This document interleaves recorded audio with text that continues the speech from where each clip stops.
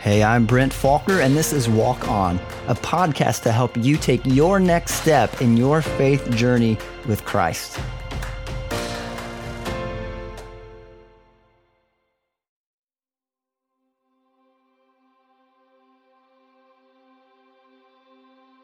He's been stuck in a dead-end job for the last 40 years.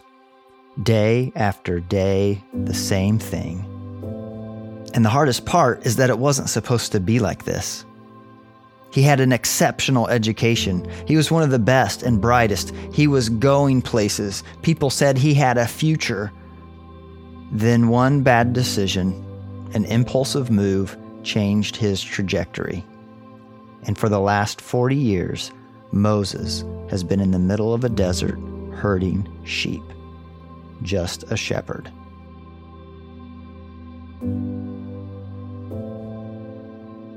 The Bible describes these years of Moses' life in just a couple sentences, but I doubt they felt short to Moses. And I have a feeling some of you can relate to this part of Moses' story as well. Maybe you're in the middle of a dead-end job.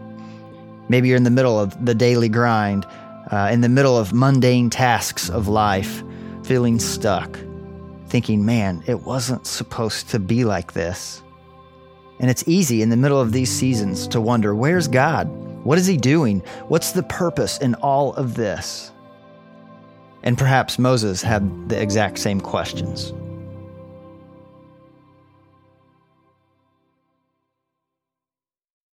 In Exodus 3, we find Moses in the desert again, herding sheep. And he'd probably been up and down this area so many times that he knew every scrub bush and every rock. So a burning bush would definitely catch his attention. And many of you know how the story goes. God calls out from the bush, "Moses, Moses." And Moses responds, "Here I am. Don't come any closer. Take off your sandals, for the place you are standing is holy ground. I have seen the misery of my people in Egypt. So now go.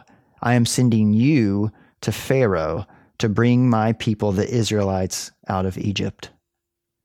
Now Moses is filled with questions and objections. He says, well, who am I that I should go to Pharaoh to bring the Israelites out of Egypt? And God promises, I will be with you. And still Moses questions and objects. And he says, well, suppose I go and they ask me, what's his name? What shall I tell them? And God responds, he says, tell them, I am who I am. And then again, Moses questions and says, well, what if they don't believe me or don't listen to me? And then God says, well, what's in your hand? Now, this is the first time in the dialogue that God didn't respond with an answer, but with another question. And here's a hint for you. In Scripture, when God asks a question, it's usually not for his sake, but for the person he's asking. So when he asks Moses, what's in your hand? It's for Moses' sake, not for God's information. And so what was in Moses' hand? It was a staff, a shepherd's staff, a tool of the trade, the thing that represented the last 40 years of Moses' life. It represented his identity, how he saw himself, represented his income, how he made his living, represented his influence, who he touched, a staff. And then God commands him to take that staff and throw it on the ground.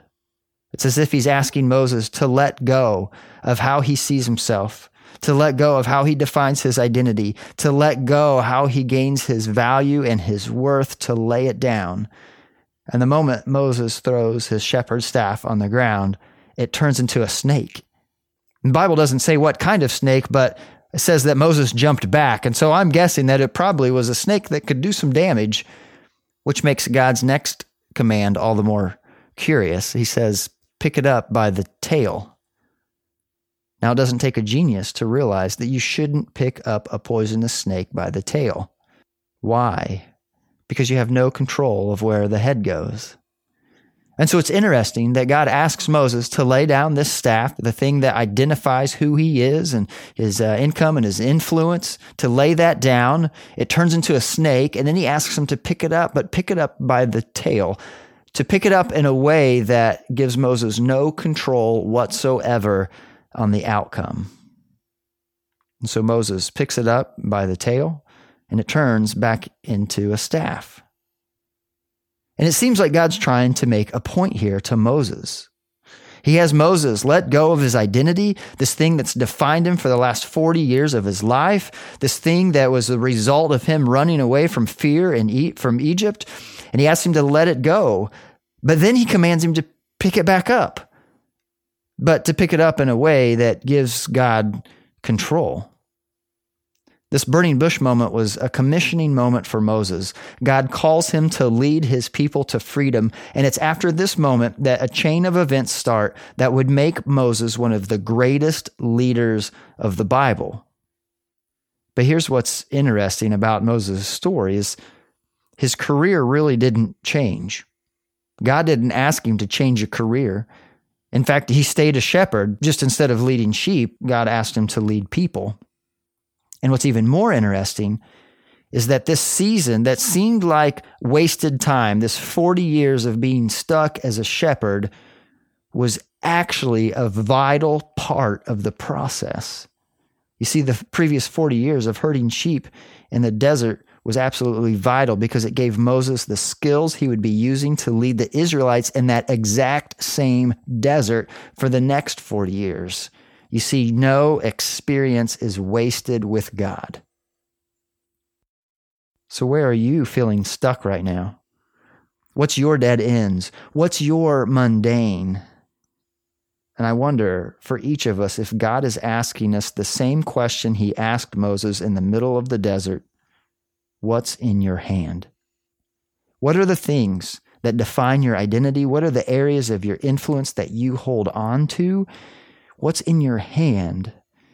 And then God may be asking us to lay those down. You see, we have this tendency to define our identity and gain our value and our worth by what we do. We define ourselves by our jobs, by our roles in our families, or our roles in society. The issue is that if we let our identity be defined by what we do, then that can change. We can get fired. We can get laid off. We can find ourselves facing divorce. We can lose our roles and our influence in society. That all shifts and changes. But I believe that God wants our primary identity to be found in Christ. I wonder if that's why in John chapter 3, Jesus is talking to Nicodemus and says that you must be born again. Right? Born into a new family, born as a new citizen of a new country, a citizen of heaven. Those are the primary identities, and then anything else falls below that and is influenced by that identity first and foremost found in Christ. So we have to lay down those things that we believe give us our value and our worth and our identity, lay those aside, find our identity in Christ, and then we're able to pick those back up, but pick them up in a way that gives God control, where we're not in the middle of the picture. We're not in the center of the equation. I was listening to comedian Michael Jr. talk about a moment like this in his life. He talked about how when he first started doing comedy shows and telling jokes, his motivation was to get laughs from people.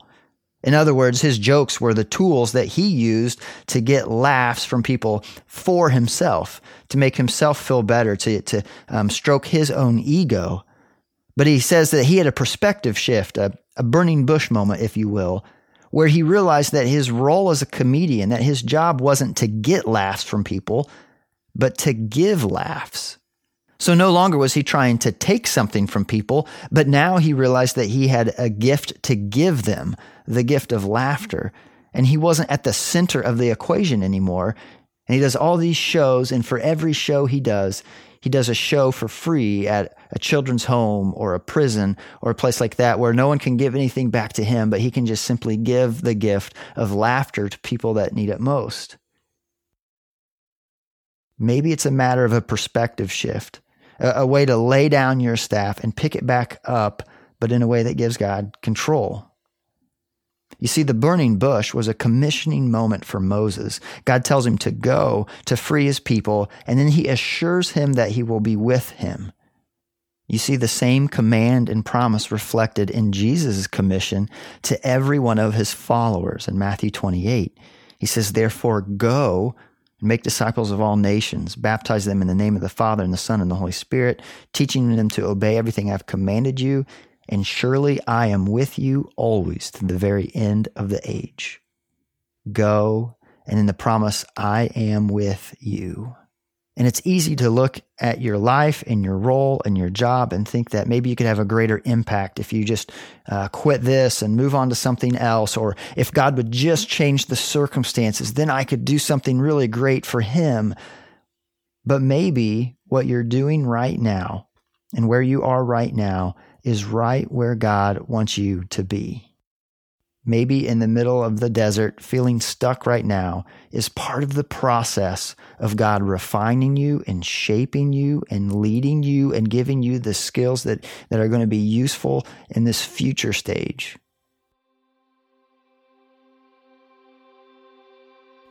The question for you is, what is in your hand? What is your identity, your income, your influence? What are those things that shape those? And how can you lay it down? How can you remind yourself that your identity is in Christ, that what you do is not who you are? And then how can you pick it back up in a way that gives God control? How can you leverage what's in your hand for the kingdom of God? How can you have a perspective shift that sees the realities that what you may think as being stuck? How can you see the truth in the ways that God is preparing you or shaping you? So what's in your hand? Now lay it down and pick it back up in a way that gives God control, because God can be trusted. He knows your situation. He knows your story. He is the one that created you and has placed inside you gifts and abilities, and he has placed you in his story, and he wants to use you for his glory. So may you come to realize that no experience is wasted with God. Wherever you find yourself, whether you're stuck, whether you're frustrated, whether you're questioning God's purpose, may you realize that this could be the very place that God is working behind the scenes to shape you and to use you. And may you lay down what's in your hand and pick it back up in a way that releases control to God and allows him to use you wherever you find yourself for his glory, for his honor, and for his praise.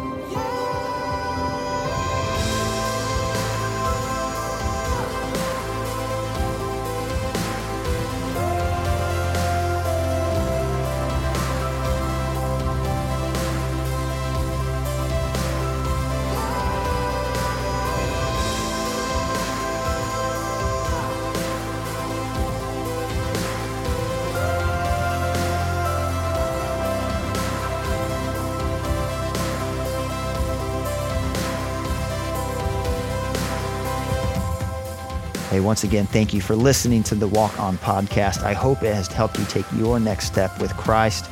As always, be sure to subscribe if you don't want to miss any of the new episodes coming out. Subscribe, and those will pop right into your podcast player. May you be blessed. Thank you so much.